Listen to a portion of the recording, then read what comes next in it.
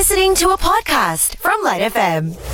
Healthwise with Dr. Raj Bans on the Light Breakfast, where your health matters. Today, it's our free clinic and the good doctor is here to help. This in on the Digilight line from Melvin. I've had right-sided chest discomfort for about 6 months now. It hasn't gotten worse or much better. I've gotten an x-ray done. Doctor said nothing looked unusual. I just want to know if I have a potential chest or lung mass or some kind of inflammation.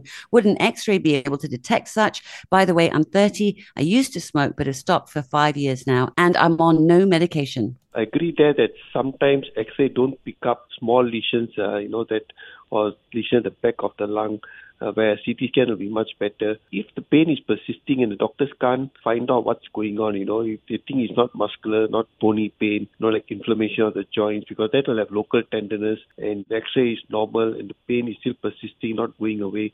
Sometimes most of my patients, I just get them to do a plain CT scan of the chest. At least that, if that is normal, then at least you got a peace of mind. There's nothing really going on. Being a smoker, of course, you always worry. So if it's not getting better and the pain is persisting in spite of taking treatment, then no harm. Just go to hospital, get a CT chest done and see if that is normal. Then I wouldn't worry. They probably still just muscular or bony pain. You've been listening to a Light FM podcast on Shock. That's SYOK.